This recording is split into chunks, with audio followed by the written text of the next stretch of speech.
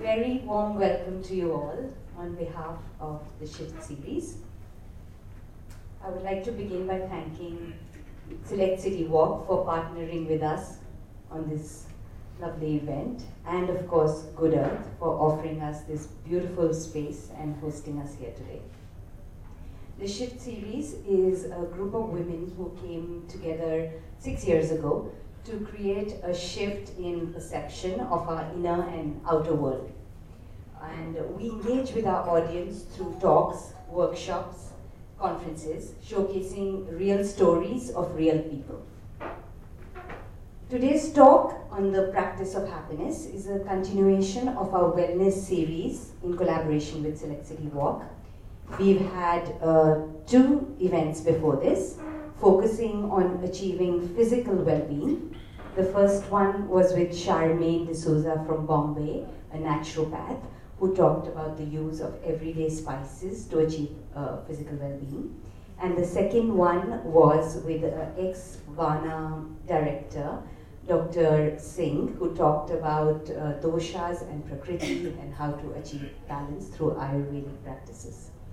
And today we are going to shift from physical to spiritual well-being.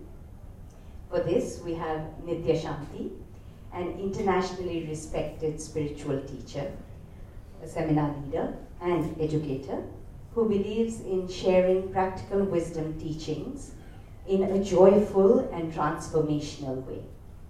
His interest in inner growth and spirituality started at a very early age. By the age of 16, he had a practice of meditation and had visited many teachers. Nitya Shanti completed an MBA from XLRI Jamshedpur and started his corporate career. However, his spiritual quest was stronger and he decided to ordain as a monk in 2002. After 6 years of living in forest meditation monasteries in Sri Lanka, Thailand, and various parts of India and the US, he was guided to step out of his robes and share his teachings through what he calls happiness joy shocks. He has been sharing his insights around the world with leading universities, corporates, prisons, and has been invited to various international conferences such as TEDx.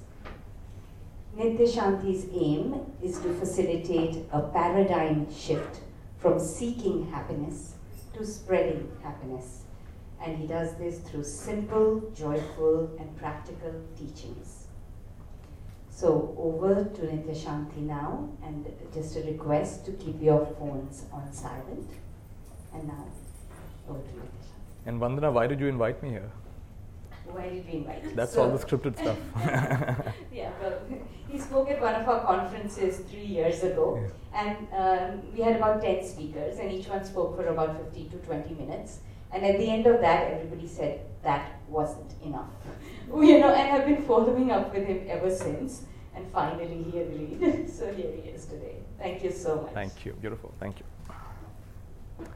All right, let's do our traditional Indian greeting. Namaste, everybody. Namaste, namaste. Beautiful. Right. Can you also do namaste to the people on both sides of you? Say hi. Look into their eyes. Seriously, do it. Not such a quick hi. Proper hi. Nice. Very nice. We're going to start with a beautiful sound. Can you hear me clearly at the back? Yeah. So, volume तेज करिए. Volume बढ़ाइए. I once had a session where there was a lady who didn't understand a word of English or Hindi, and she was smiling the whole time. So at the end, I had someone translate. क्या समझ में आया? बहुत अच्छा. So ever since then, I've lost this anxiousness. If someone can't hear me, they'll probably get more out of it. Because when you can understand, then your mind starts. Every time you understand, why do you? Understanding means some linkage is getting created. Basically, you're linking it with something you already know, and then you either agree or you disagree.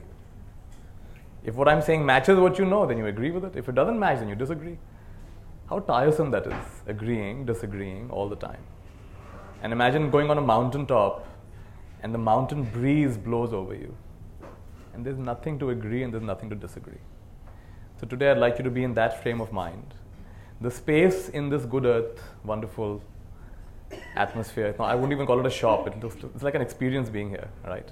The space here does not agree with me and does not disagree with me. It just is. So I'd like you, as we go through today's experience, to relax your sense of being a person with very strong opinions, very strong likes and dislikes. You know, I've been teaching this stuff for years. So when I come in the audience, my BS meter is very refined. Someone like me is speaking, I said, let's see what this guy has to say. And so that's also my little spiritual ego, right? Let me see what they have to say. So some of you have also had a lot of life experiences, and your BS meter is also very refined. But that's also tiresome. So put away your BS meter, and just like a mountain breeze blowing over you, just experience. Enjoy the sound of my bowl.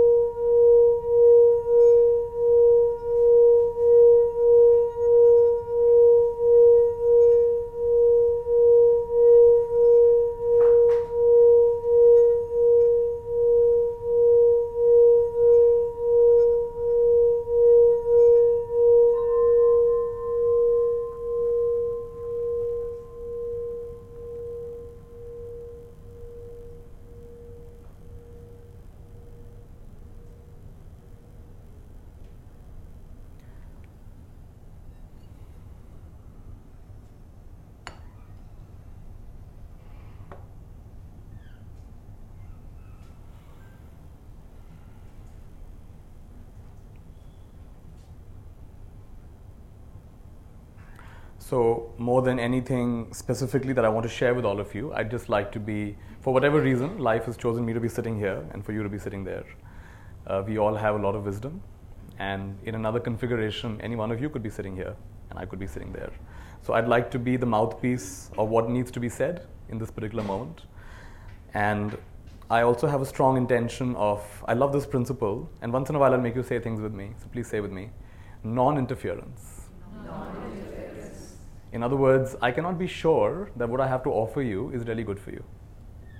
That would be a little presumptuous of me, right? And we all, those of you who are parents, you're so sure that this is what my child needs to hear and do. And you've been trying for so many years.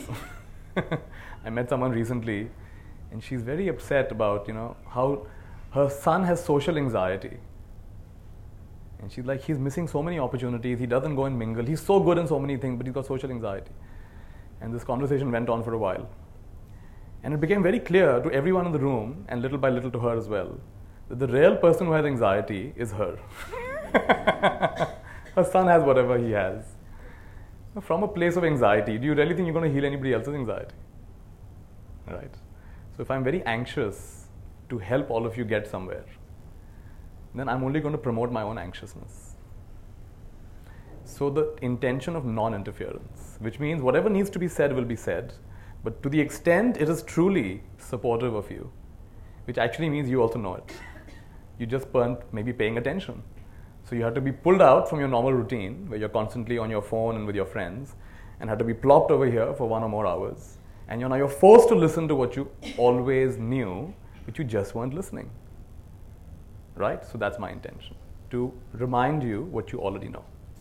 I have a fun rule whenever the phone rings, and it will. We'll all take a deep breath. Take a deep breath. And smile. And say with me, how wonderful. So this is what we're going to do. Every time the phone rings, we will smile, take a deep breath, and say, how wonderful. It's a nice little practice. This morning when I woke up, and this is quite interesting in my case, and maybe some of you as well, that period of waking up, and the first few minutes, and sometimes even longer after that, I usually get some pretty interesting insights or some new perception. Years back, I'd gone for my first meditation course, and in fact, my mother didn't even tell me she kind of tricked me into it. So she said, I'm going for 3 days, I'll be silent. I said, what will you do in the silence? She said, I don't know, I'm just going for 3 days. You want to come? And I calculated 3 days means I'll miss Sunday. I'll miss school on Friday. I said, let's go. Get to miss school on Friday. And my intention was I'll sit over there. They'll all be doing the silence thing. I'll read my book. I used to love reading books. And I will listen to my music. I was inseparable from my Sony Walkman. It was there with me every time. So I go there with my nice Sony Walkman with a lot of batteries and also with my book. And the first thing they say is, no books, no Walkman. What am I supposed to do now? You're supposed to be with yourself. 3 days, no talking. Be with yourself. Right? And the teacher there said something very beautiful. He said, I have been meditating for 30 years. When I began, I had very similar experience to what some of you are going to have. Feeling restless, feeling confused, feeling that I can't do this, backache, headache, every kind of ache. Half an hour meditation, all kinds of body aches emerge. 4 hours Netflix binging, nothing happened. Half an hour of meditation, even 5 minutes will all emerge. What is going on? So he said, this is normal, so please don't beat yourself up for this. He says, I've been meditating for 30 years. And today, I want to tell you, I feel like a deep well has been dug into my being. And 24/7, sweet water keeps emerging. And bubbles of insight, bubbles of inspiration. Things no one has ever told me before. Things I've never heard before. They keep on arising. Sometimes it's hard to even express it. And from this place of love and compassion, I want to offer you, just stay with it. One of my other teachers, Ajahn Chah, was asked, what is your advice for beginning meditators? And he smiled and said, it's the same advice I give experienced meditators. What's that? Stick with it. Stick with it. Stay with it. Go the distance, right? Don't waver at the slightest sign of things are getting difficult. Let the heat go up a little bit. It's fine. There's a lovely quote by Rumi. He says, love is going to burn you. Let's say it together. Love is going to burn me. And that's not a problem. Say it again. Love is going to burn me. And that's not a problem. The problem is, I burn incompletely. How beautiful that is. So love is going to burn me, and that's not a problem. The problem is I don't go the full distance. I hold back at some point. So can you allow the burning to happen? So this morning when I woke up, I was telling you that. Today's insight, or whatever thing that came up quite spontaneously, is the recognition that at one point I was a little tiny fellow, and at one point I was something in the womb of my mom, and at one point I was a little embryo, one point I was maybe just some cells, and at one point before that, you can't really say what I was. So it might even be appropriate to say I was nothing. And from this nothing, something got created. In fact, someone wrote a nice piece in some article I read that I was born because of the wind. What do you mean you were born because of the wind? There was a gust of wind. And a leaf got shook up and it was an drying leaf, so it fell. And as it fell, a caterpillar was forced to change direction. And a guy sitting on a log happened to sit on that caterpillar, dirtying his pants, was forced to go to the laundromat where he met his to-be wife. And so I was born because of the wind. So do you know what the real causes were that led you to being born? So out of nothing, this so-called something. Is the phone ringing? Deep breath. How wonderful. I began doing this because when I first began teaching, this would happen. The phone would ring, and I noticed in one shot, everyone gets tense. I'm trying so hard to relax you, and one little phone is so powerful, everybody gets tense, and everybody starts looking for the culprit. And usually the person smiling more and saying, who's the culprit? Their phone only is. So we changed the rules and said, so now whenever this happens, take a deep breath and say, how wonderful. In fact, this is a good life lesson for us. Whatever happens, take a deep breath. Come into your center. How wonderful. How wonderful. In the shamanic tradition, they say, let's say together, everything is good medicine. So all experiences. And of course, some medicine, like we know, are very tasty. Maybe you have some B12 in the form of gummy bears. Very tasty. Like to have them. But not all medicine is tasty. Some of it is neutral, and some of it is downright distasteful. That's the nature of it. But medicine is medicine. So it's all good medicine. So life is preparing its curriculum for you, and it's showing up. But are you showing up? Are you meeting it? So coming back to my insight, so born out of nothing, and then there is a so-called something. But even there's something you can't quite pin down. You try to pin it down, so I'm this or I'm that. You have a really hard time pinning it down. Because whatever you think you are, there's also evidence to the contrary. It's never completely true, right? If I say I'm a fun person, I'm a jovial person, light-hearted person, well, my brother will come and say, not always, Nitya, you're not always so jovial. There are also times when you can get pretty serious. You can even be a little nasty. I bullied my brother a lot when I was a kid, so he had a lot of stories to tell. So I didn't feel my day was complete until I made my brother cry at least once. So I've also been pretty nasty. Maybe I'm still nasty. So in other words, I'm a full spectrum being. And it's hard to pin down and saying I'm this or I'm that, because it's always in comparison, isn't it? It's in comparison to someone else, comparison to myself, the past, the future. If you say you're tall, what is tall? It's in comparison to somebody else. Average height of Indians or whatever. If you say you're short, same. Whatever you say, cunning, selfish, it's always in comparison to something.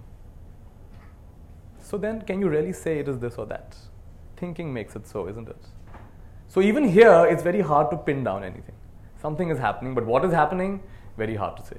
Each one of you, if you were asked to describe this moment, what are the chances that you will have a commonality? Even two of you will have a commonality. Chances are there'll be some distinction in how you describe it. So which one is accurate? Right? In Jainism, there's a lovely, powerful teaching of Anekantvad. All perspectives equally valid. All perspectives equally true. Powerful teaching.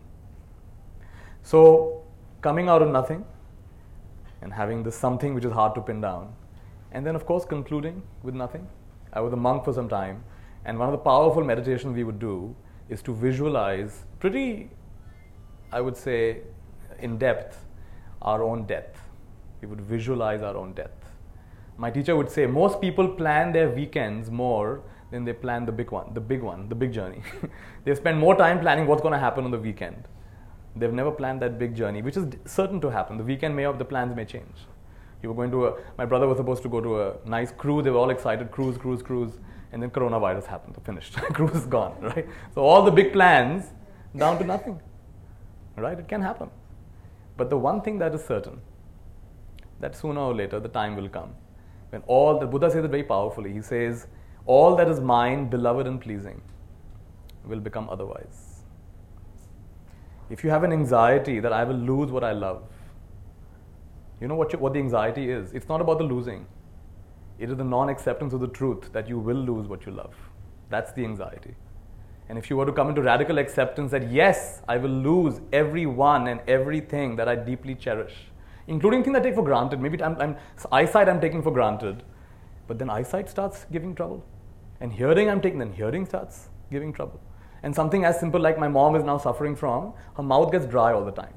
When was the last time you thank your mouth? Arey wow, you were very well lubricated today. A lot of saliva flowing today. But my mom at her age, she has to keep hydrating herself, her mouth gets dry all the time. So things we didn't even imagine would happen, start to happen, right? So all that is beloved and pleasing will become otherwise, will be separated from me. This recognition can sound a little depressing, but life is full of paradox. So when I did this practice, it is radically freeing because you come in alignment with the truth. That is the nature of things. So when you know, for example, you know this session is only for a short period of time, 1 hour, 2 hours, whatever. Chances are you're more attentive. You're willing to put your phone off. You're willing to tell the rest of the world, it's okay, I'm here now. Because you know it's only for this much time. You're meeting a friend after a long time. It is valuable, it is suitable to put our phones away. We're meeting after years. Are we really going to be checking our messages all the time? We're meeting after so long. Let us really enjoy each other's company. When there's a short period of time, it becomes so meaningful. My friend Saurabh lives in Australia, and he's written a book. I don't know if it's published yet. It's about to be published. It's called Wednesdays with Saurabh. It's inspired by another book called Tuesdays with Maury. Tuesdays with Maury. So he did the same thing. He would go to palliative care places. People are dying. And go and have conversations with them. He's a very successful entrepreneur, has multiple businesses. He'd make sure that one day he'd go and instead of focusing what can I get, what can I give? These people are in their last days of life. And the conversations with them are very real conversations. Cuts through all the crap. Cuts through all the facade. They know they're dying. The time has come. Now it's just about making it as comfortable as possible. And the conversations he has with them, very real conversations. But do you know when you meet your friend this afternoon for lunch, do you know if you will ever meet that friend again. How do you know? Isn't it true? Hasn't it happened to you? That you didn't recognize that that meeting with that person was the last meeting you would ever have with them, and then you find something happened, or suicide happened, or some accident happened. Haven't we had that experience? There's a lovely story in one of the TED Talks. Benjamin Zander's TED Talk, he gives a story about this girl who is on a train with her little brother, quite a young girl, less than 10 years old, and her brother's even younger. And she gets very angry at her brother because he's missing a shoe. And this is not an ordinary train. This is a train taking Jewish people to the concentration camps, packed like worms in a train. And she screams at her brother, "You've lost your shoe. How stupid of you. You don't know what's going to happen next. You lost your shoe." She shouts and screams at him. He says, "I don't know, I've lost my shoe." Anyway, station comes, all men and women are separated, gender separation. That's the last time she sees her brother. She survives the Holocaust. He doesn't. And she says one lesson she learned from that. Let's say it together. I will never say anything to anyone that could not stand as the last thing I said to them. And you may say it, but don't stop there. Keep going. Don't, because then you're going to have, then that's where the regrets come from. That's where the sense of unfinished business comes from. So can I really show up? So the Buddha says, all that is mine, beloved and pleasing. So then, death, and so the vivid visualization we would do is now death has happened, and now the body fluids are slowly, first of all, they're going to start oozing out, and then you're going to start having, all the things start happening. There are very interesting stages of decay. If you look at it scientifically, it's very fascinating. Within you already, by the way, whether you know it or not, within you there are maggots right now. They're waiting to come out. You're full of maggots. It just takes the heart to stop, and the process will begin. So death is here right now in this moment, waiting to come out. So that visualization, and then each element of the body, the water element returns to water element, fire element returns to fire element, air, space, earth element returning to earth element. And now, back to the landscape. So now you're a river, now you're a lake. I memorized this poem years back. You want to say it with me? It's a fun poem. See if you want to say it with me. Do not stand at my grave and weep. I am not there. I do not sleep. I am the thousand winds that blow. I am the diamond glints on snow. I am the sunlight on ripened grain. I am that gentle autumn rain. When you awake in morning's hush, I am that swift uplifting rush of quiet birds in circled flight. I am that soft star that shines at night. Do not stand at my grave and cry. I'm not there. I'm not there. I'm right here. It's a Native American prayer, right? And so somehow this morning, this is what came up, that from nothing to nothing, from nothing to nothing. So just do a small meditation with me. If you want, your eyes can be open or closed. And recognize that you too have come from nothing, maybe from a gust of wind, maybe from something else, from nothing. And will also return to nothing, or at least you can't describe it. And I want you to squeeze this process, which normally is whatever, 50, 60, 90 years. I want you to squeeze it in a matter of just seconds, from nothing to nothing, like a blink. It's just a blink. This whole life is just a blink, arising and passing. And therefore, the lives of everyone around you, also a blink. Your entire family, blink. Generation upon generation, blink. From nothing to nothing. This entire planet and all the humans in it, like twinkling stars, blink, blink, blink. From nothing to nothing. The planet itself has a life from nothing to nothing. Same with the solar system. Same with the galaxy. Same with this particular galaxy cluster, from nothing to nothing. Same with this universe. And same with all the universes, multiverse. And whatever is beyond that, and within that, and in any parallel dimension, arising from nothing to nothing, blink, blink, blink.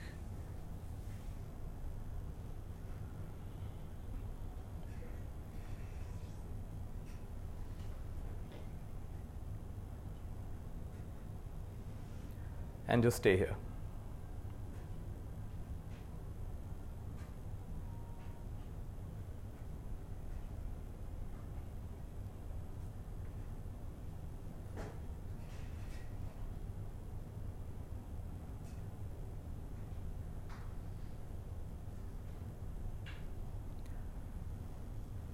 What is the unblinking background to all of this blinking? For once in your life, pay attention to that.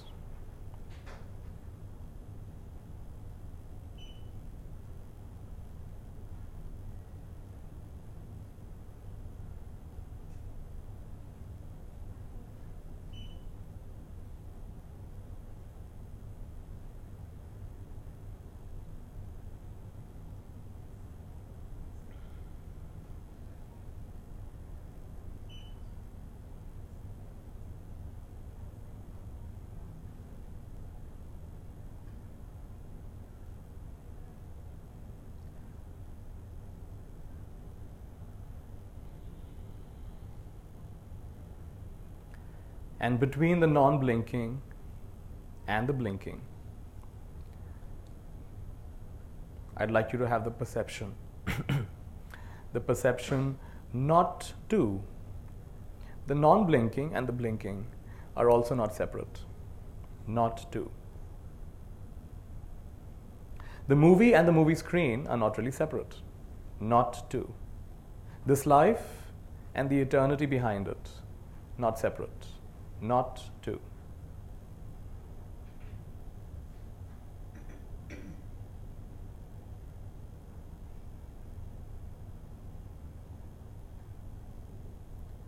We'll all take a nice, fulfilling deep breath.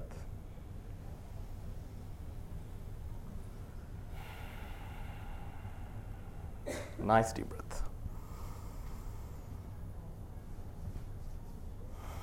Very nice. If you want to rub your palms, you can. You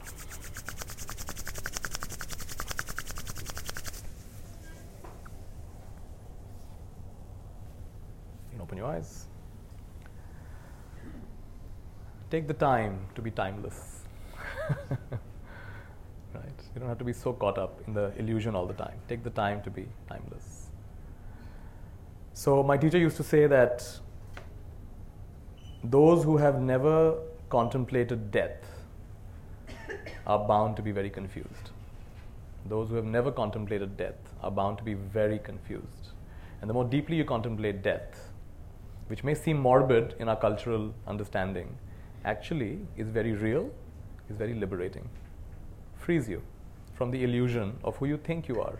Eckhart Tolle had a lovely quote, let's say it together. Death is what separates us, from everything we are not. Everything we are not.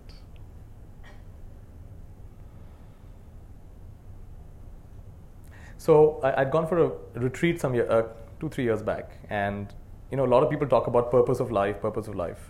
So this one facilitator had a very interesting version of how to find your purpose of life. He made up a statement, and he asked people to fill it up. The statement is this, please say with me. In my presence, beings experience. And now you fill in the blanks. So for example, someone says, in my presence, beings experience complete acceptance. I'm a non-judgmental person, basically. All right. In my presence, beings experience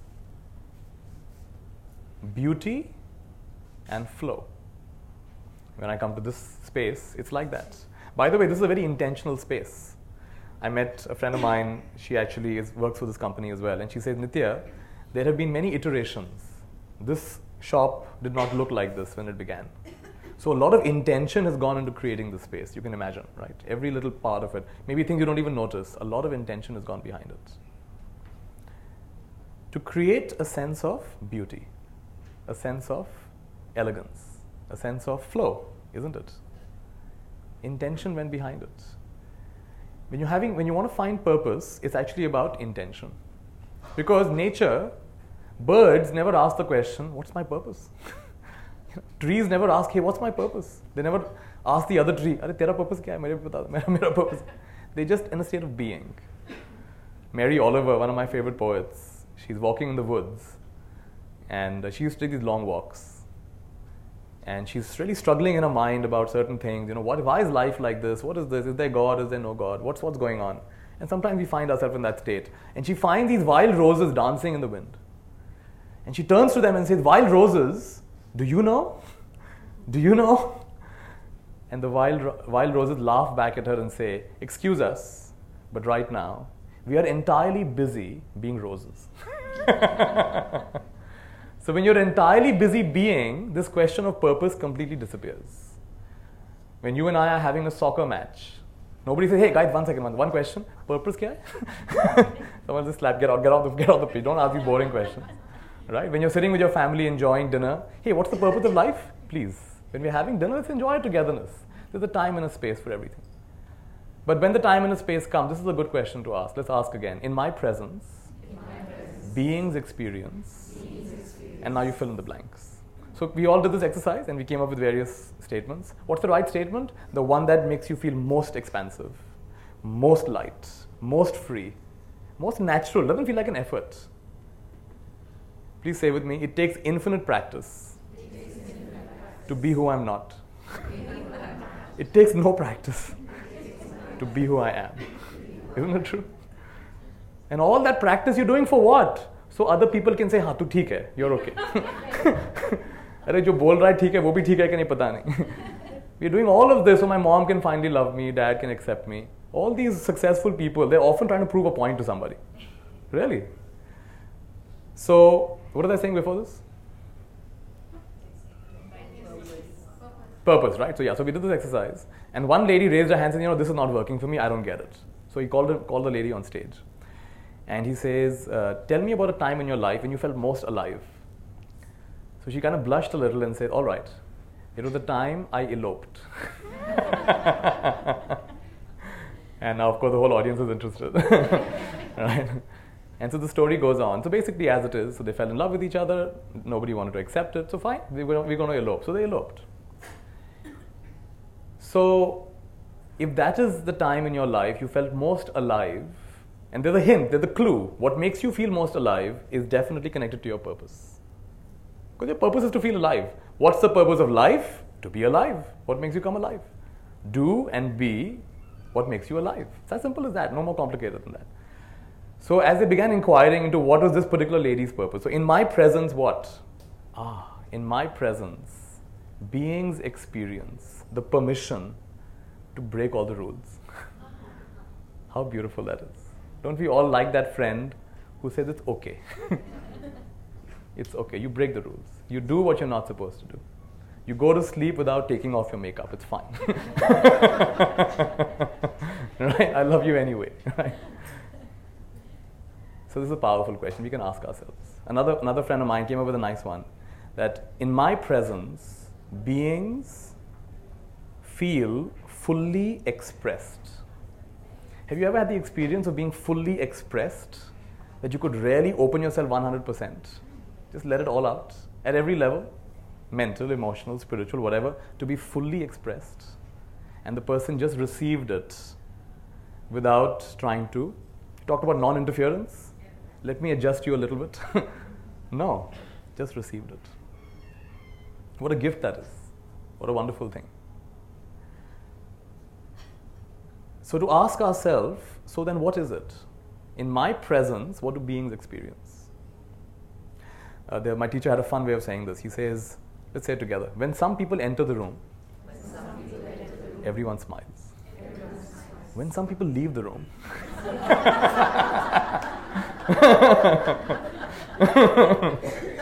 So you know where we're going with it. So now you have to ask yourself, what kind of person are you? And in what context? Maybe with certain friends, when you enter the room, oh, they just love it. But maybe you go to the office and all the smiles disappear. They've come, right? So now check, what is it? Another teacher of mine had another different way of saying it. He said, all of us have invisible spikes coming out of us. We all have these invisible spikes coming out of us. For most people, they're medium length spikes. What are spikes? Spikes are judgments. Spikes are interference, how you should be and how you shouldn't be. Let me tell you how to be, because I know better than you. All right? I know better than you. I have much better life experience than you. All right.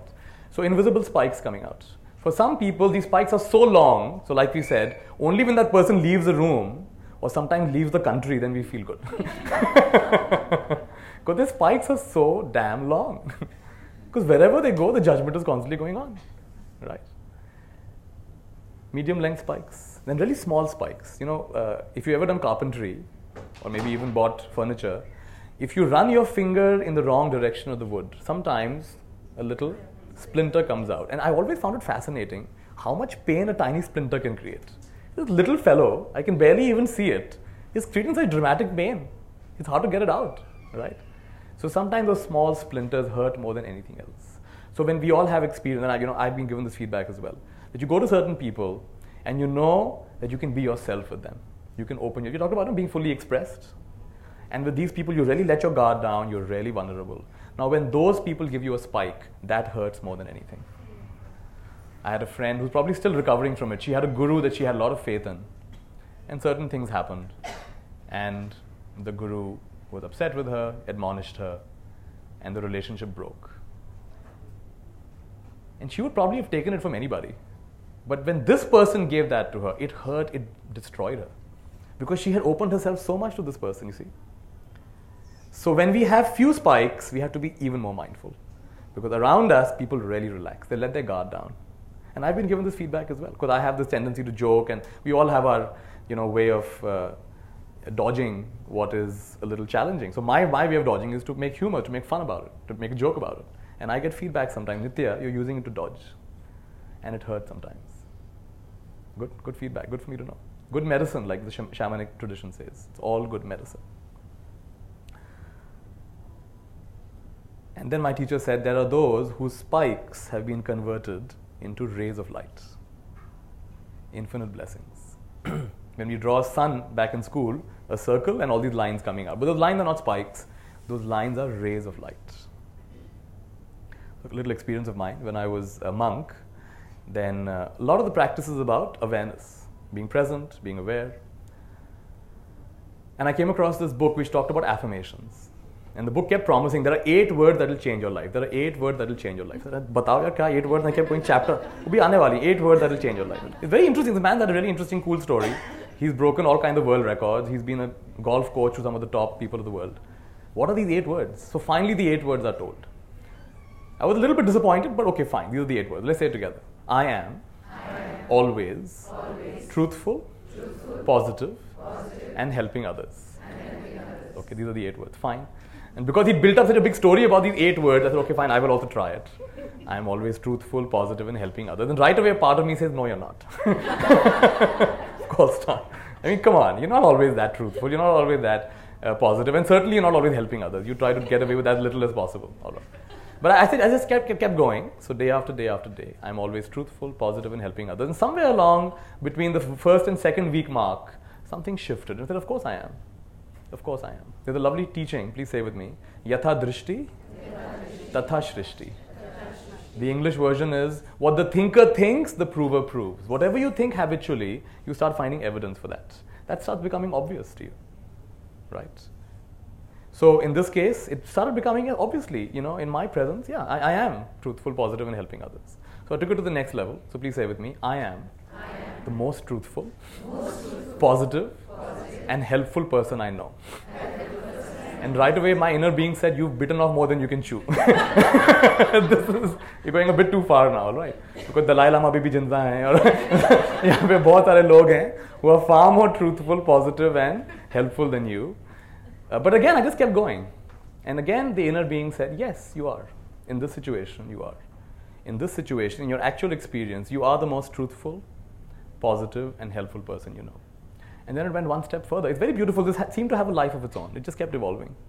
And the next version which came is, I was sitting out before breakfast, and the sun was shining, morning sunlight falling on my skin. There's something very delicious about morning sunlight falling on the skin. And it felt just right, not too cold, not too hot, just right, like the sun is kissing my skin. You know, sun is a great example of non-interference. You heard that quote, right? In all these years, the sun has been shining its light. Never once asked the earth, what are you giving me back? And miracle upon miracle is happening here on this planet. You may like the sun or despise the sun. You may believe you have a sun allergy, but you cannot live without the sun. One day without the sun, we're all gone, right? So I was getting the sunlight on my skin, and something in me just said, so beautiful. The sun just gives.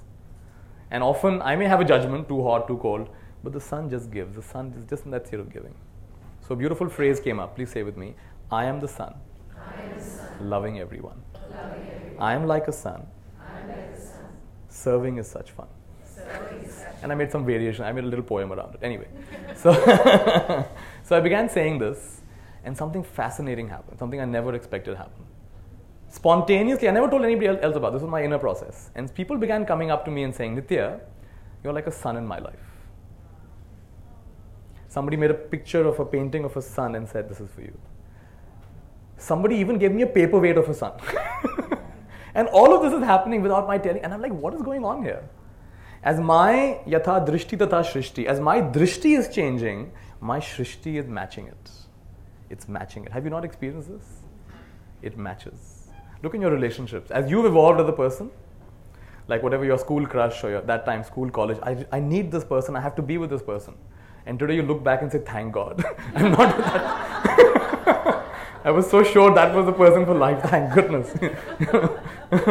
And you're so sure about it, but turns out that's not the right person, right? So as you have evolved, as your consciousness has evolved, your sense of being has evolved, as you've relaxed into who you really are, your life has also evolved.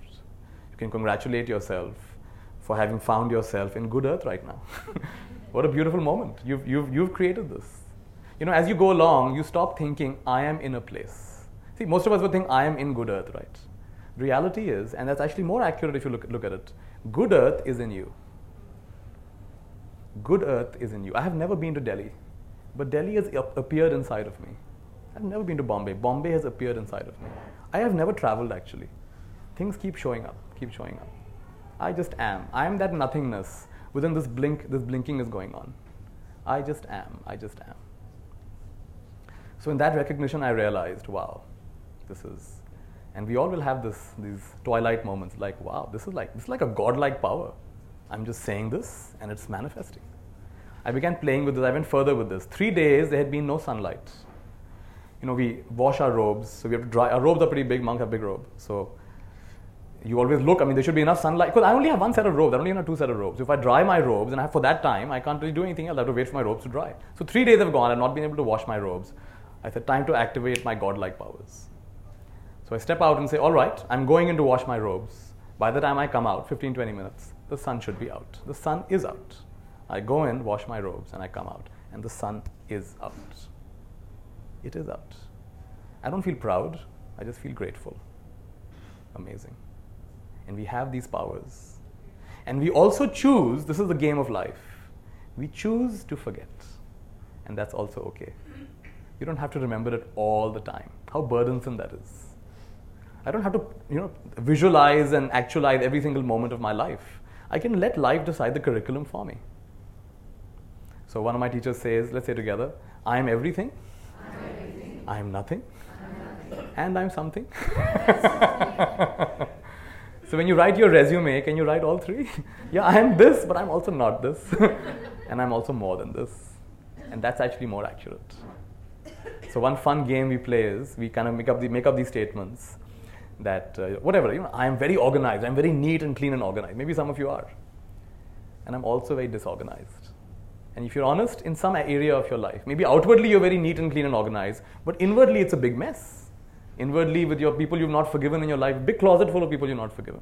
And that's full of messy stuff. And that's not organized. That's also true. If you're honest, both sides are true. I am this and I am not this. And then I am. And that's the place of. This is where you step out of the story. Please say with me, there is only the present and the stories I tell.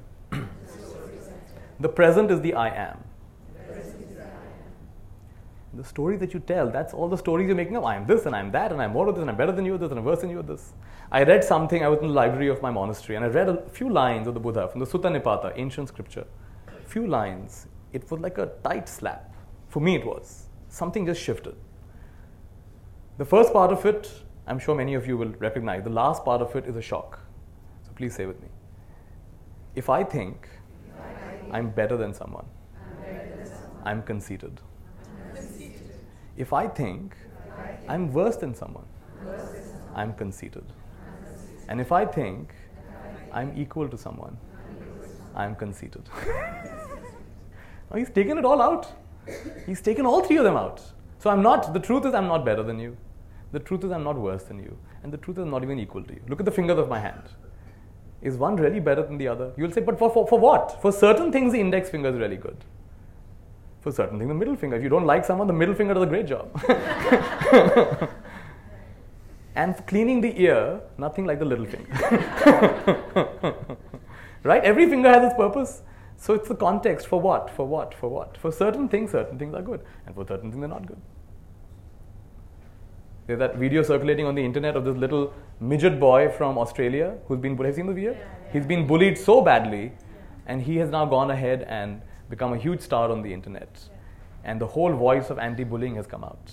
And he chose to stand there and say, now let it come through. This is what we're talking about, from nothing to nothing. Something wants to come through you. In this lifetime, something wants to come through you.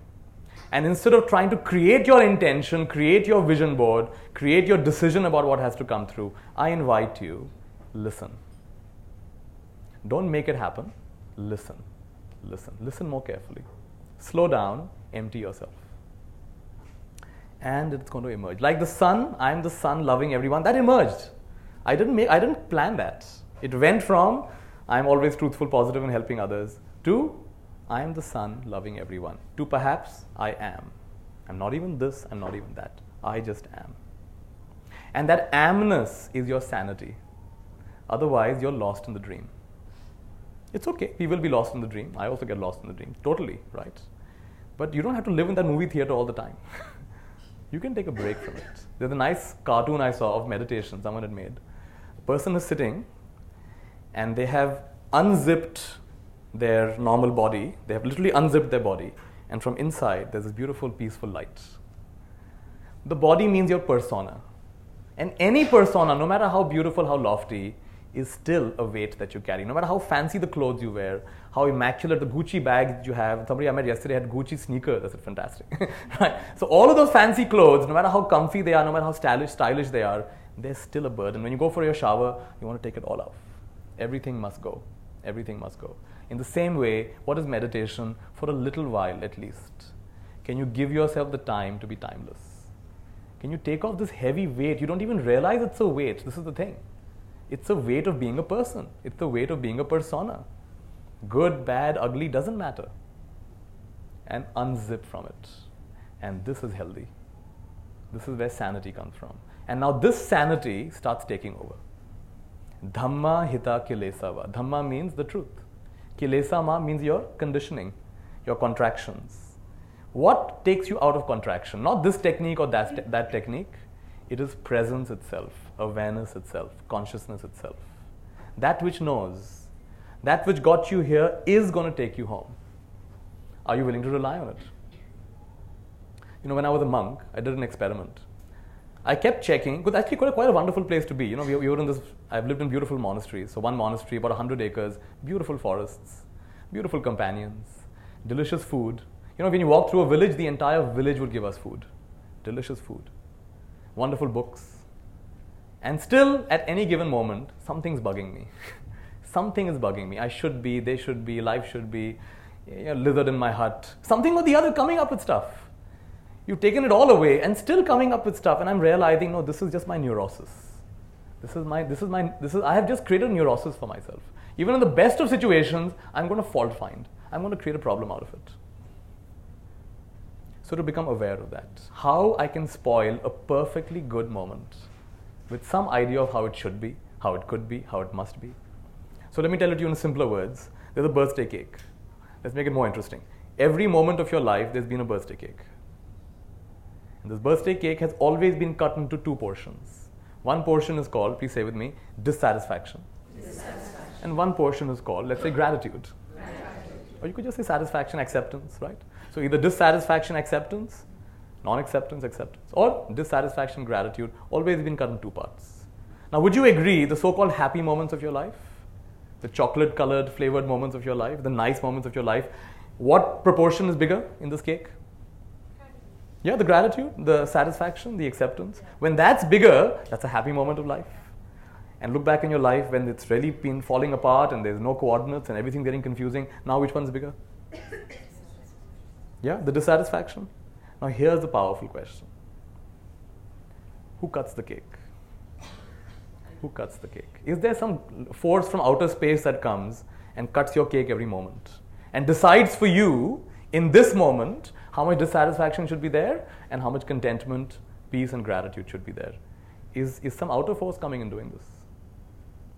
Or is it your own neurosis? M-I-N-D, mind. You know what it stands for? Let's say together. Mostly inaccurate neurodrama. So this is your mostly inaccurate neurodrama. This is what's happening. Now when you get this, what is meditation? For a little while, let the damn cake be. Just leave it. Don't touch it.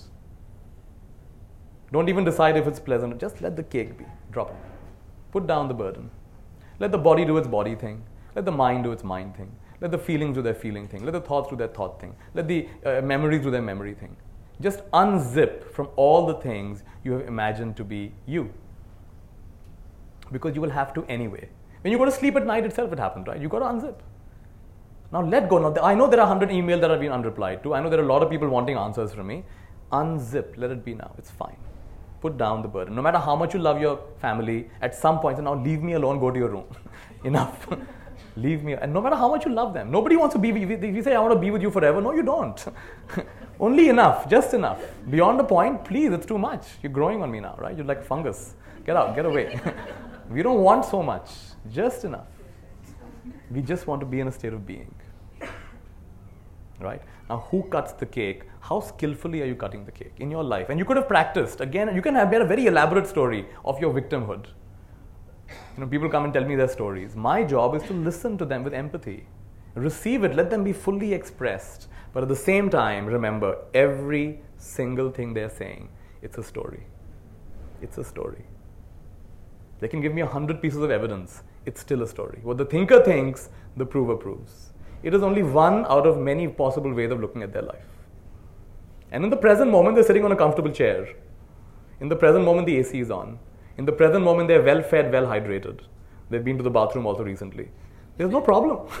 Really, there's no problem apart from their imagination. My teacher, Nisargadatta Maharaj, said, please say together, nothing can trouble you, but your own imagination. Just get this much, it's enough. Just get this much. This is all you need to get. That nothing can trouble me but my imagination. I am. That I am resonates from the nothing to the nothing and behind the something. I am. All that can trouble me is I was, I could be, I should be, I would be, they are, they think of me, and now you're in the web. It's all right. That's part of the game as well. Enjoy the illusion while it lasts. Enjoy the illusion while it lasts. Man is the mask of God. Trust your process. This is what I would say. Trust your process. Something wants to express itself through this life. You've got to trust it. You've got to give it that space. You've got to allow it. Let it come through. I was lucky that my mother sent me to a school. Some of you may know this school in Delhi. It's called Mirambika. Mirambika is a beautiful school in which children decide what they want to study. That's the basic idea. It's a very basic trust that the child wants to learn. All you got to do is create a right atmosphere. How conceited of us, we will tell you what to learn. Come, let me tell you. And today we will learn mathematics and chemistry and physics. क्या सिखा मुझे नहीं सीखना है सब. मुझे तो खेलना है अपने दोस्तों के साथ. But नहीं, अब सीखो. ये तुम्हें जॉब मिलेगा बाबे जाके. क्या जॉब मिलेगा वो भी जॉब नहीं. What is this? Look at how convoluted we've made it. In India, of course, in many countries, but in India, I meet people who are so rich and so successful, big homes, and they're anxious about मेरा बच्चे का college में नहीं हो रहा है, मतलब क्या होगा, मतलब you're still in survival mindset actually. We're deeply in survival mindset. I go to the West and people are all right if their kids take a break from college, take a year to go traveling. The break here is a normal concept. In India, though, it's like a treadmill. जैसे ही मतलब पैदा हो गए, ये doctor निकला, ये lawyer निकला, this is, and we're already deciding beforehand because we have not been able to express ourselves. Now we are hoping through these little kids we will express ourselves. And now you have thoroughly interfered with another being's sole purpose, and they're going to resent you for it. So if you're having troubles with your kids or your family members, it's because your spikes are way too long, whether you realize it or not. You're nicely interfering all over the place, and they're going to give it back to you. And they're going to resent you for it. They may love you and appreciate you, but they're going to resent you for it. So in Mirambika, they let us decide what we want to study. You know, when I was in class, maybe 4 or 5, I was studying biology at the level that was probably high school or even college level, because that was my interest. I could tell you about DNA, RNA messengers. I could tell you about how these molecules work. I was fascinated with this. I could tell you a lot about space. I could tell you about how gravity works on different planets. That was my interest. And so I went so deep into it. And no one came and said, hey, enough of that now. You've got to do this also. We were allowed to be. We were allowed to grow. So I think at some level, somewhere, that stayed with me. Right. And then whether it was my monastic life or what I'm doing now, I allow it to come through. Instead of deciding beforehand how it should be, how this talk should be. I have waited my whole life to sit here, you know that. And you waited your whole life to sit there. Enough preparation has happened. No more preparation is needed actually. No more notes are needed. And if they're needed, it's fine. But wherever you are, can you fully show up? Can you 100% be? Can you breathe deeply? Can you experience yourself holistically, whatever you're feeling? It's all good medicine. Let's have a few minutes of silence.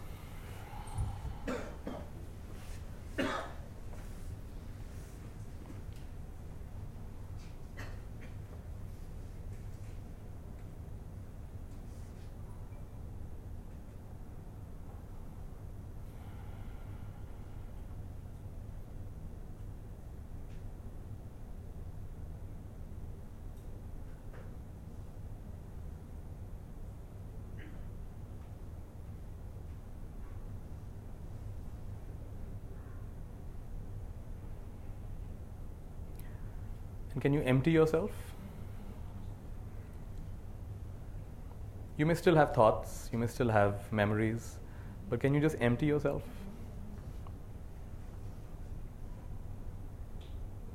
Can you sense the emptiness behind those thoughts?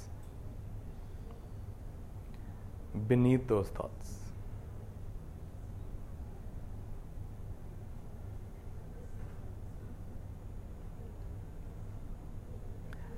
Can you sense the nothingness masquerading as somethingness right now?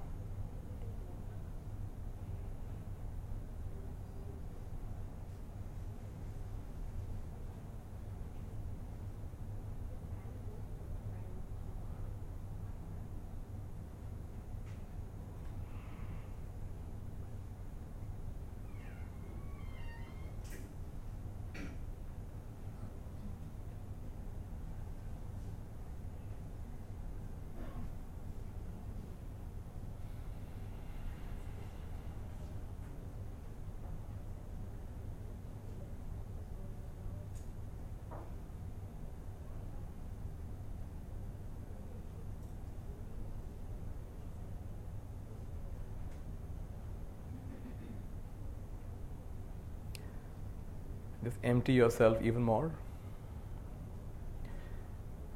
For once in your life, can you take a break from being yourself?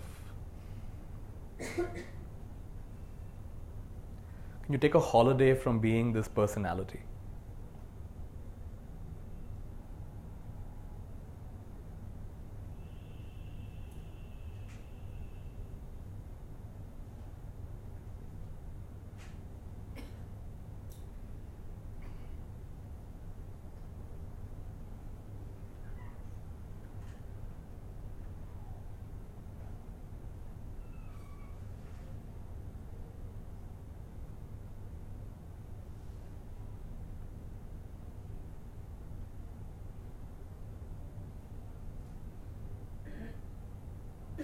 even for a micro moment,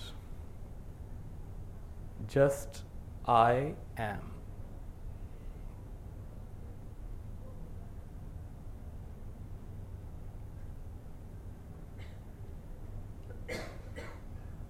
I'm good at meditation. I'm hopeless at meditation. I am.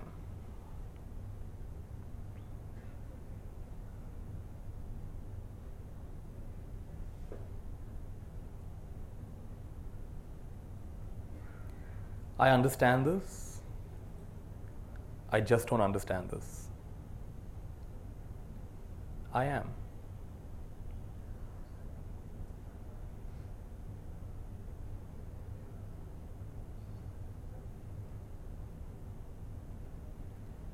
I need to remember what Nitya has said. I don't need to remember anything of what Nitya has said. I am.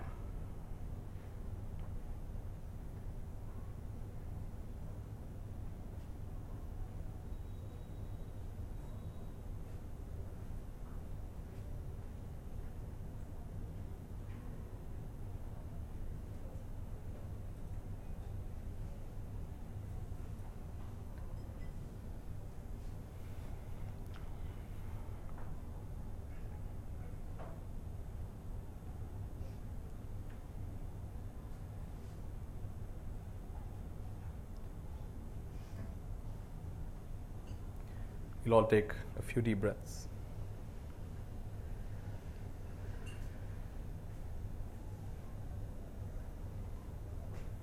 If you like, you can rub your palms together. Bring them over your eyes, over your face.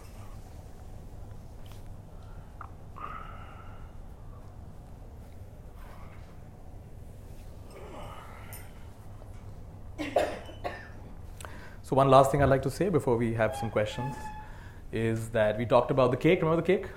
Cut into two pieces. What are the two pieces? The satisfaction and gratitude. So at any moment of your life, something is poking. Something is pinching. That's just the nature of samsara. Welcome to samsara. At any given point, no matter how nice it is, something is poking, something is pinching. Don't assume there is somebody in this room. अरे इतनी बड़ी गाड़ी है, इतना अच्छा घर है. दिल्ली वाले ऐसे सोचते हैं ना. अच्छा अच्छी गाड़ी है. देखो कौन सा बैग हैंड बैग रखा है उसने. No, this is, in fact, it may be a bigger pain, right? Because now she can never repeat her earrings anywhere. अच्छा वही earring पहनी फिर से, वहाँ पे पहनी थी वही कपड़े पहने, वही handbag फिर से. So don't assume everybody is carrying a burden, a hidden burden. Outwardly they may be very polished and nice. We are all carrying a hidden burden. Sometimes it's even bigger for people like that. So we also have our own burden. We also have our own little thing that's poking us. And today I want to offer you a little phrase. So please say with me, this is my medicine. So as you go through today, some anxiety, some doubt, some confusion, some that if only this gets figured out, if only this court case gets figured out, if only this home situation gets figured out, health problem gets figured out, then you see how good my life is. Kab se wo game, from time immemorial you've been playing this game. And they got figured out also, but then the next one, and the next one, and the next one. So you are never going to get there. You will always have one new thing, one new thing, one new thing. If you're imagining, oh, after Nitya's talk to now, everything is going to be. It's not. If anything, you'll find even more of that, right? So now I want you to say, what will you say when this happens? You'll say, this is my medicine. So now that last remaining bit, that cake that you've got, that dissatisfaction bit, this is my medicine. So what do you do with medicine? Bring it on. Welcome. Non-resistance. What is suffering? Experience, let's say together. Suffering is experience multiplied by resistance. So any experience, the more you resist it, the more it persists and the more suffering you have. Right?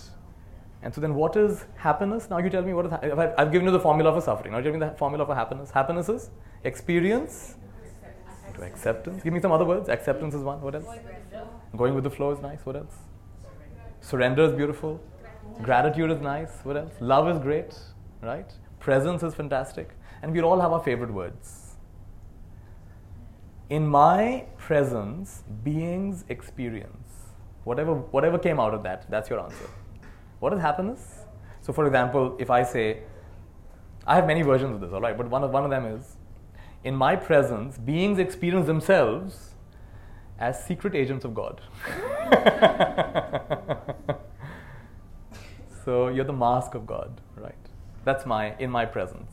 At least there'll be a glimmer of it, right? So then what is happiness for me? Experience multiplied by Sarvang Brahmamayam. It's all God in clever disguise. God is playing hide and seek with itself. God has gotten bored of being all-knowing. God has chosen to forget. How wonderful. Fine. We don't have to remember every single moment, right? So it's just the way. This is my medicine. This is my medicine. And you lean into it, and you open yourself into it, you breathe into it. And like this, the intuitive flow takes over. And that burdensome sense of, I have to plan my life, and I have to control my life, and the lives of others, this is so burdensome. Takes over. It does far better than you can ever imagine. I'd gone to Korea. There was a nun we met. This nun, when she was young, came from one of the richest families of Korea.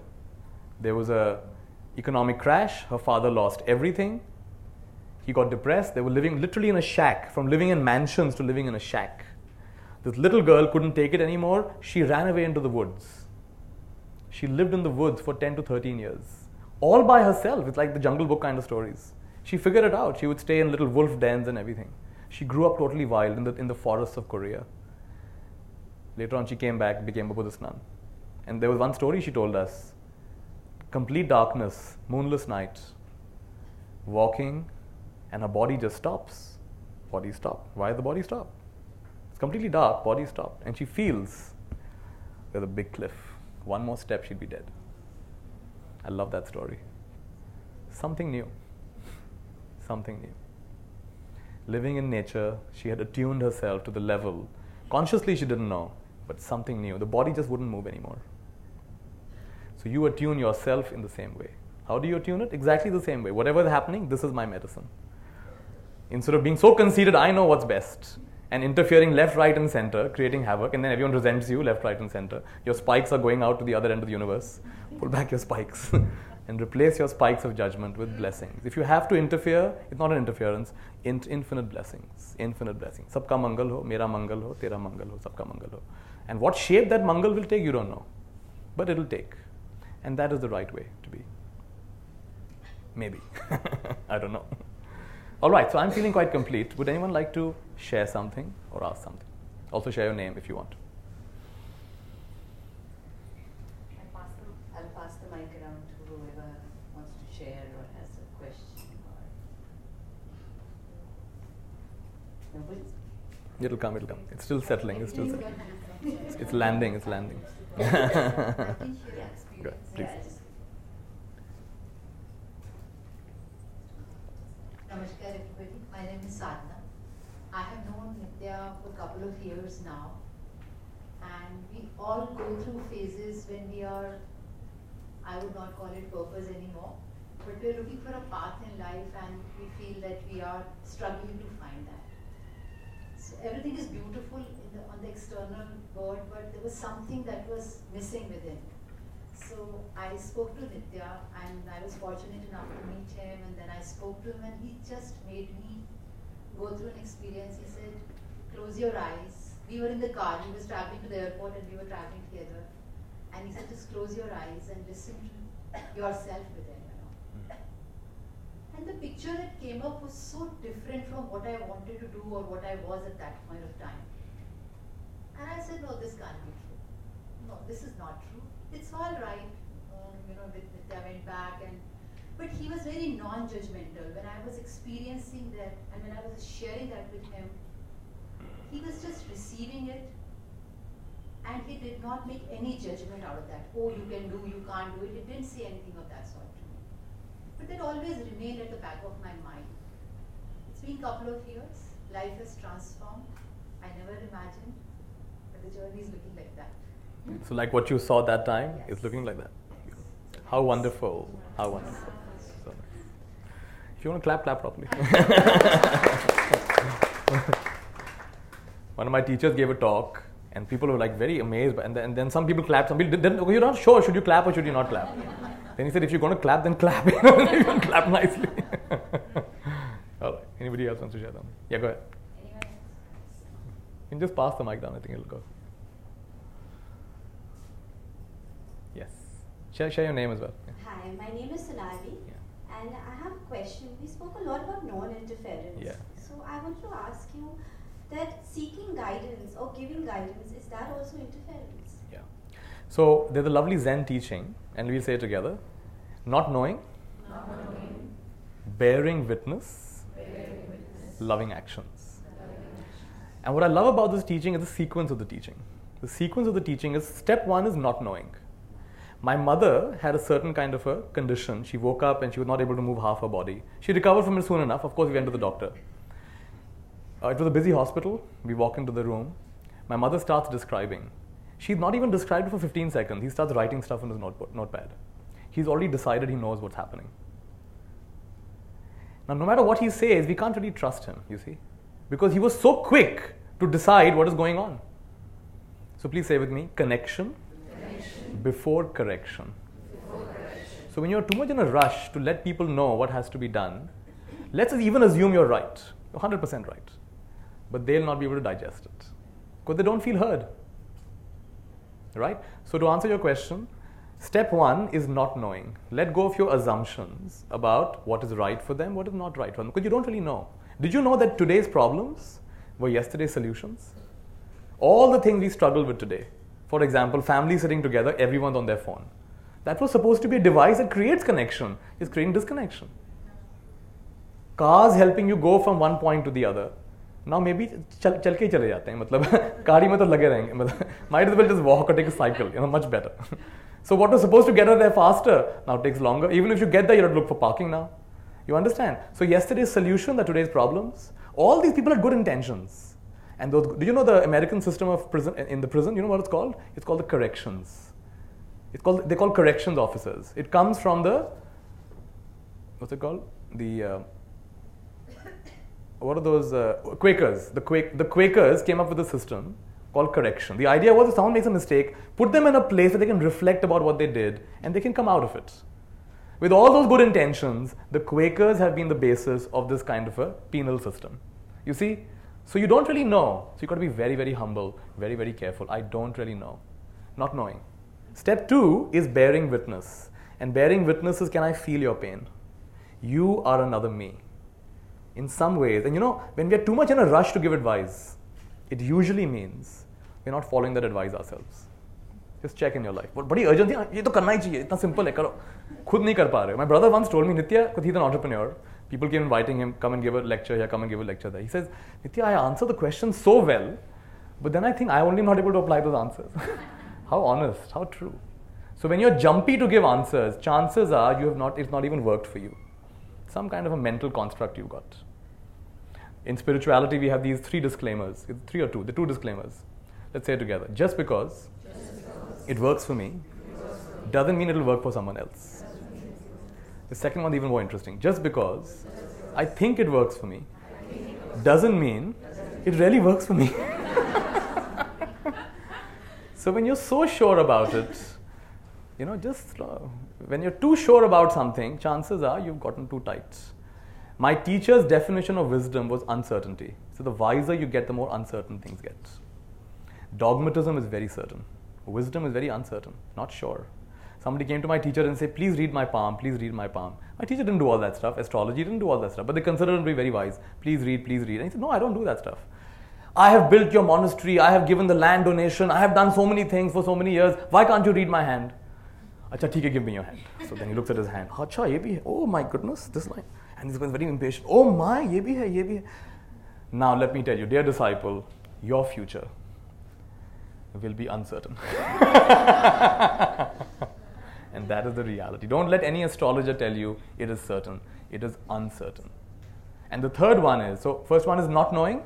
Second one is bearing witness. And only now, loving actions. And do you know the beautiful definition of love from the Greek tradition, agape? Agape love in Greek tradition means, please say with me, to let be. To love someone is exactly the same as non-interference. Let them be. You planted a little sprout and you're in a big rush for it to grow faster. You've killed it. But you let it be and it blossoms. Beautifully it blossoms. The sun just gives its light to the planet and the planet just blossoms. Your job is to let it be. Not knowing, so effortless, right? Bearing witness, get out of the way, just tune in. Feel what they're feeling. But not so much that you get lost in your stories. Because they start telling their stories, let me tell you my story now. It is not about you, this is their time. Listen. And then loving actions, whatever has to emerge, it'll emerge. It'll emerge truly from a space of non-interference. Not trying so hard. Not wanting them to make them some image of what you have thought they need to be. Can you relax your assumptions? A friend of mine is very intuitive. He will sometimes just start smoking. He'll roll his own cigarette, start smoking. So another friend of ours, one of India's famous health coaches, we're sitting together, and my friend says to him, man, this is really not bad, not good for you. You know how bad this is for you? You know how bad this is for your lungs? And even though you're hand rolling it, that doesn't make any difference. And my friend said something very beautiful, very simple. He said, would you allow me to be imperfect? Would you allow me to be imperfect? And when the inner voice says stop, he will stop. It is not a problem. When it says start, it will start. We were talking about how the outer world reflects your consciousness. This particular friend of mine, every time I meet him, his outer reality is getting more and more luscious, more beautiful, gorgeous. Just like right now we're in Good Earth, beautiful store. It's reflecting our state of consciousness. We are experiencing a part of ourselves. We are not in Good Earth. We have allowed Good Earth to arise within us. So when I enter the field of this particular friend of mine, it is so full of light and compassion, non-interference, just being. And things will happen a lot smoother with a lot less effort than we imagine they need to happen. Right? I could go on, but this is good for now. Yeah. Thank you. Anybody else? Yeah, go ahead. Your name as well? Hi, Namaskar. So, you're talking about to let it be as parents for our children. It's not very easy, to let it be and non-interference. Can you please, as parents? It's very funny for someone like me who's not a parent. Everyone keeps asking for parental advice. I recently wrote a foreword for a book on conscious parenting. I think this is the ultimate of, and I've been asked to give lectures on parenting. But all right, maybe sometimes a person who comes from outside the dimension can sometimes give some very interesting clues. So your question is that there's a real sense of wanting to, be part of our children's life and do the best for them. I'll just give you an example. I was in a place called Auroville. Some of you may have heard of this place. And it has it is like a city of many, many communities. So one of the communities is called Sadhana Forest. And I wanted to go there. It's a little bit outside of Auroville. So they send their bus at a particular time. I go there, I'm standing there, a few other people are standing. A bus comes, a girl comes out of the bus and starts directing us where to sit. And I'm getting very confused because this girl looks very young, but she's behaving like a total adult. She's got total control of the situation. All of us, there's some hippies there, so all kinds of people are there. And she's telling us exactly where to sit, what to do. I said, is this like kind of a strange disease where someone looks so young, like maybe an adult looks very young? I couldn't figure it out. She's a 13-year-old. She's never been schooled, right? She speaks multiple languages. She lives in this community where people from all over the world come. They're very physical. They have this, the structures are made of bamboo. And these kids climb high up on the bamboo. I get afraid of getting them to the finish. There's nothing to support them. And the parents let them be. So in my experience, I have never met such powerful beings as the ones their parents have allowed them to be, right? And the most contracted beings are the ones where chepo, aise bano, ye bhi karna chahiye, wo bhi karna chahiye. Most contracted. The more you interfere, the more you actually ruin them for life. And you think I'm doing such a great job. Itne achhe school mein bheja, itni achhi tuition class, itna acha football class. No, you're messing with them thoroughly. Many of us remember when we were kids, the electricity would go. Now it's hot. And it's boring, and it's thoroughly boring, and then from that boredom, some game emerges, some fun emerges, some activity emerges. They found a correlation between boredom and intelligence. Kids now have a deficiency of boredom. They don't get bored enough, which is why they're always bored, actually. Nothing can... I go to give a talk in these fancy schools. Before I've started, they're yawning. Literally. Because I cannot keep up with their iPads and their this and their that and now and whatever Snapchats. I cannot even come close. What's he going to say? I've heard all the TED Talks already. What's this guy going to say? There's nothing I can say to them, you see. Because they're teenagers in body, but they're 40-year-olds in spirit, 60-year-olds in spirit. They've been there and done that. You've seen that ad where the father with great courage goes to, let me today tell my child about what sex is. And he goes and says, beta, let us talk about sex. And the son says, Pidaji, bolo, kya seekhna hai? What do you want to know? The kids know it much more than you ever know it, right? So try and experiment. You've played the game of controlling. One of my teachers, Byron Katie, and I would recommend her work, had an awakening. Was very depressed for many years. A lot of conflict in the family. After her awakening, one day, her grown kids, and they're in their 20s, they have an argument and they get into a fight and a fist fight. And they're fighting in front of her. And mom, stop him, mom, look what he's doing. Because the whole life she's interfered, right? And now grown men are fighting, punching, full on fight happening in front of her. And all she has, she says, that's the only way they know how to communicate right now. That is the only way, nothing else works. This is the way. And she did not interfere at all. And of course, sooner or later they stopped. That was the last time they fought in front of her. Because she didn't get in the way. Because they're used to her stepping in. They're used to her also getting activated. But when she didn't get activated, they learned the lesson. She's not going to come in. We've created the game. She doesn't want to play that game anymore. So like this. And you see the shift that happens. This is also my medicine. Your urgency, your desire. I've got to do something. You are, like, very simple example. We want our kids to study more. तो क्या होगा? नहीं, अच्छे college में जाओगे, फिर क्या होगा? फिर जॉब मिलेगा, फिर क्या होगा? फिर अच्छे घर में रहोगे, फिर क्या होगा? Then you'll be anxious like me. You don't say that, but they see it. अच्छा तो क्या हुआ? आपने तो कर लिया ना? तो आपने क्या उखाड़ लिया? आप तो वैसे ही के वैसे ही हैं. You're the same, you know. If I look at your example. You did all of those things. I'm not that impressed, actually, frankly. I mean, I can see you. You're constantly in a state of anxiety. I don't really trust what you're saying. Because kids don't care what you say, they look at who you are. That's what they're really seeing. This was my first big lesson. I was teaching meditation to children, and I was getting a little anxious. No, pay attention. No, close your eyes. No, listen. And then in the break, one teacher said, you're telling them to be peaceful, but you don't look very peaceful. I said, oh my God. I said, all right. So then I decided, let them do whatever they're doing, I will be peaceful. And that made a big shift. When I let go of wanting the kids to be peaceful and I decided to focus on so if I believe watching the breath can make me peaceful, then let's practice it. Here's a test, right? 50 youngsters, and some are listening, some are not listening. Then in this situation, can watching my breath make me peaceful even a little bit? And to the extent it can, now the magic happens. That's my medicine. All right, are we out of time? Feeling complete? Yes? Yeah, you have another question? Yeah, all right. Yeah, go ahead. Yeah. Got a question. Yeah, go ahead. Yeah, please. What's your name? Archana. Archan? Yeah. Yes. Okay. So there's a lot of unrest happening in Delhi these days. Yeah. And I was wondering if we can offer. Yeah. Beautiful. Yeah. Beautiful. Thank you. I'll just share one thing about this, that I read this in the history of India. There was a time when partition happened, and the British resources were maximized. They were at a stretch. So the Viceroy called Gandhiji and said, I'm sending the bulk of my troops to the border of India-Pakistan to take care of matters. I can't send them equally to both the borders. So I'm sending them there, and I'm sending you, you're my one-man army. You go to the other Bengal side. You go to the one where the craziness is happening in Bangladesh. The day Gandhiji arrived, there was already a big massacre. Yeah. The day he arrived. He asked, first question he said, where is the violence the worst? Take me there. He went to that particular slum, found a little hut. Every evening, no matter what happened, there would be a prayer meeting. Funny thing is, Gandhiji himself never prayed. Everybody else prayed. He never prayed. And they would ask him, Gandhiji, aap to kuch karte nahi? You know, even if he was traveling in a car, they would stop the car, put a little dari on the side of the road, and they would have their prayer meeting. But he would never pray. He would sit in silence. And somebody said, what do you do? Everybody else is praying. And he said something very beautiful. Let's say together. I witness the flow of truth within.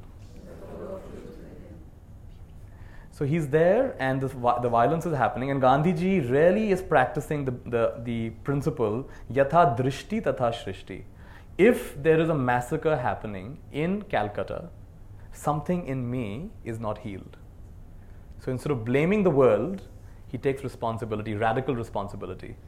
And his method is silence. His method is tuning in. His method is fasting, not eating. Gandhiji, you have to eat 2 days, 5 days, 6 days.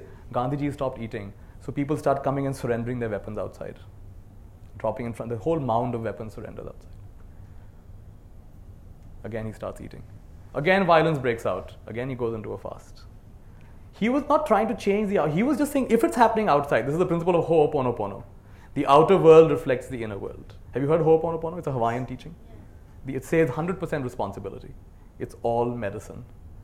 How do you heal it? Let's say together, I'm sorry. Please forgive me. I love you. Thank you. Say it again. I'm sorry. Please forgive me. I love you. Thank you. So close your eyes. Tune into what's happening in Delhi. Tune into the energy field of Delhi. And instead of blaming this political party or that mob or this group, stop it and take responsibility. This is a reflection of your inner world, my inner world. And if this is happening in my field, something in me is not healed. And so let's say together, I'm sorry. I'm sorry for creating this. Please forgive me.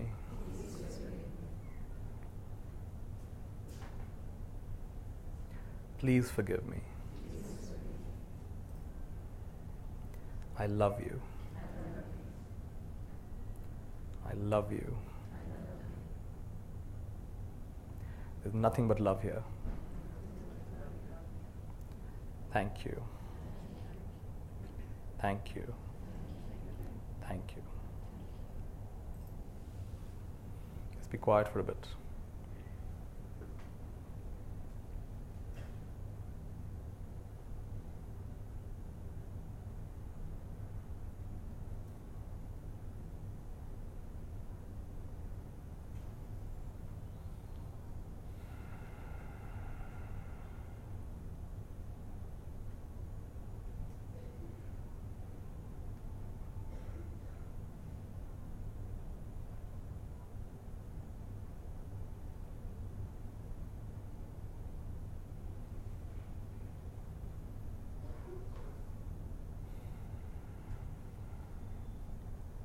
We'll all take a deep breath.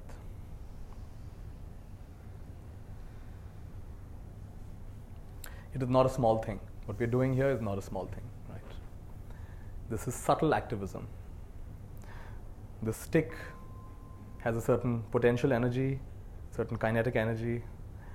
The wood in the stick I can burn, it'll have some chemical energy that'll be released. Even below, there's an atomic energy. Atoms can power entire cities. And even below that, pure potentiality. The more subtle you get, the more powerful it gets. Homeopathy is like this. The more subtle you get, the more powerful it gets. So when you make your mind still and calm, the slightest thought, the slightest ripple goes to the edge of the universe. So you learn to make yourself still. My teacher used to say, if you want world peace, learn to make the heart still. When the heart is still, the world is already at peace. So are we now, each one of us, as it is there's agitation, you really think adding your agitation is going to help? It's not going to help.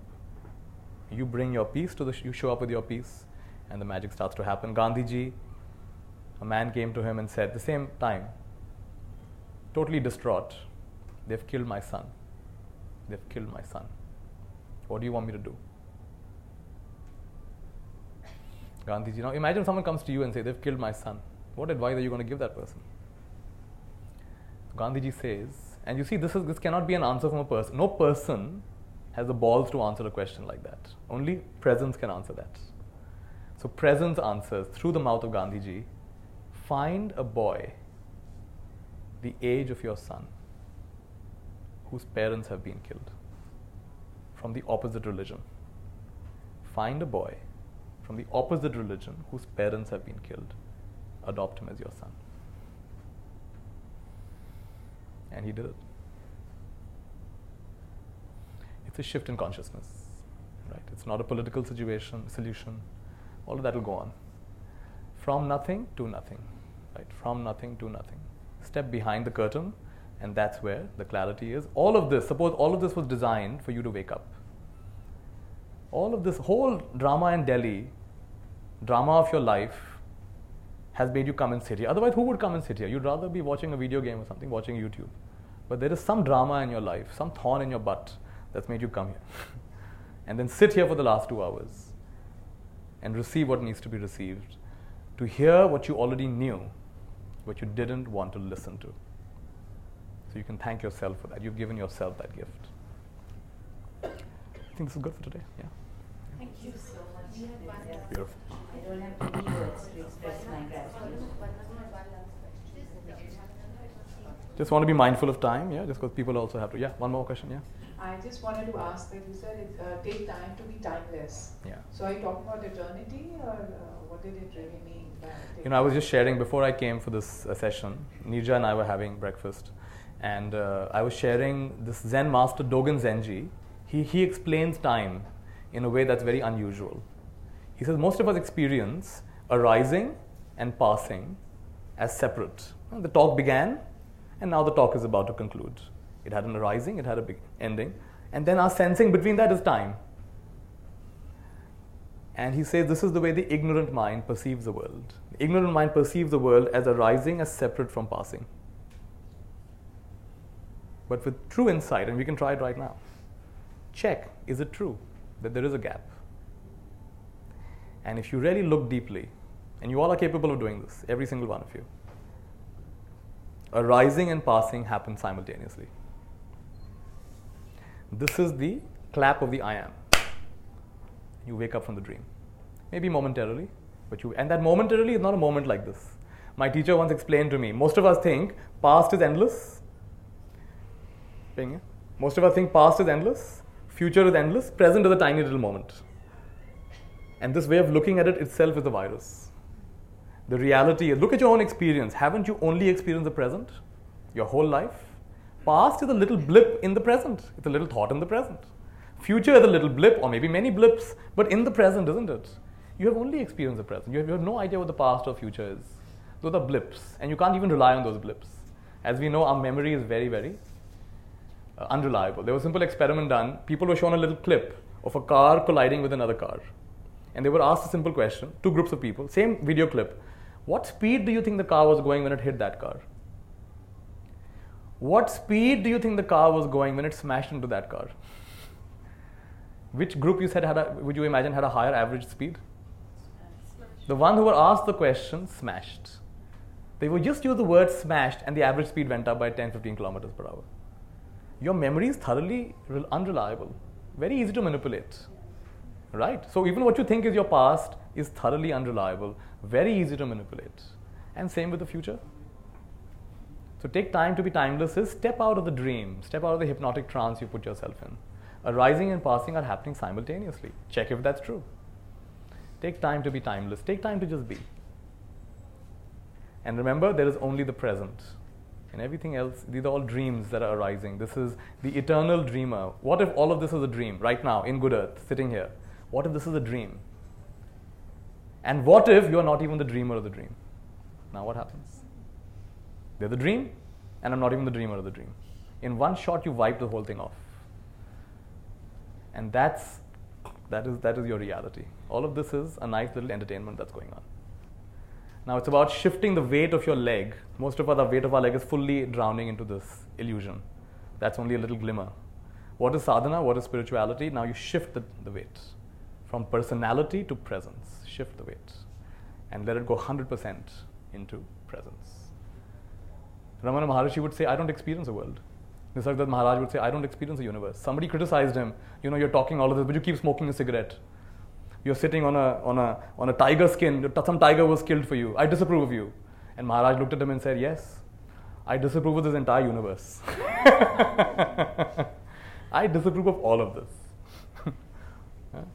Right. Beautiful. Thank you so much. As I said earlier, I really don't have any words to express our gratitude. So really, thank you from the bottom of our hearts. Beautiful. This was really very, very... Should I end with the sound of my bowl? Yes. Yeah. Enjoy.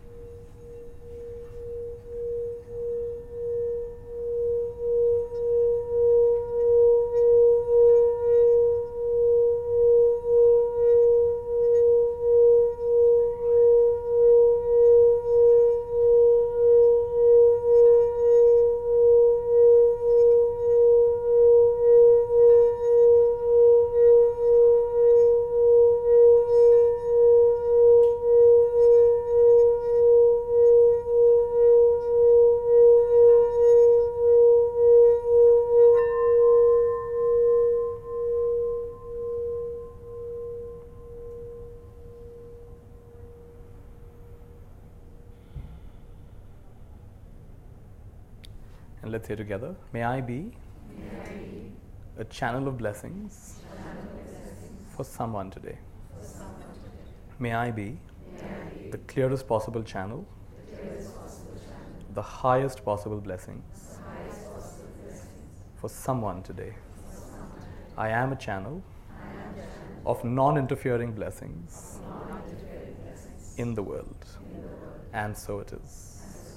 And so it is. And so it is. Beautiful.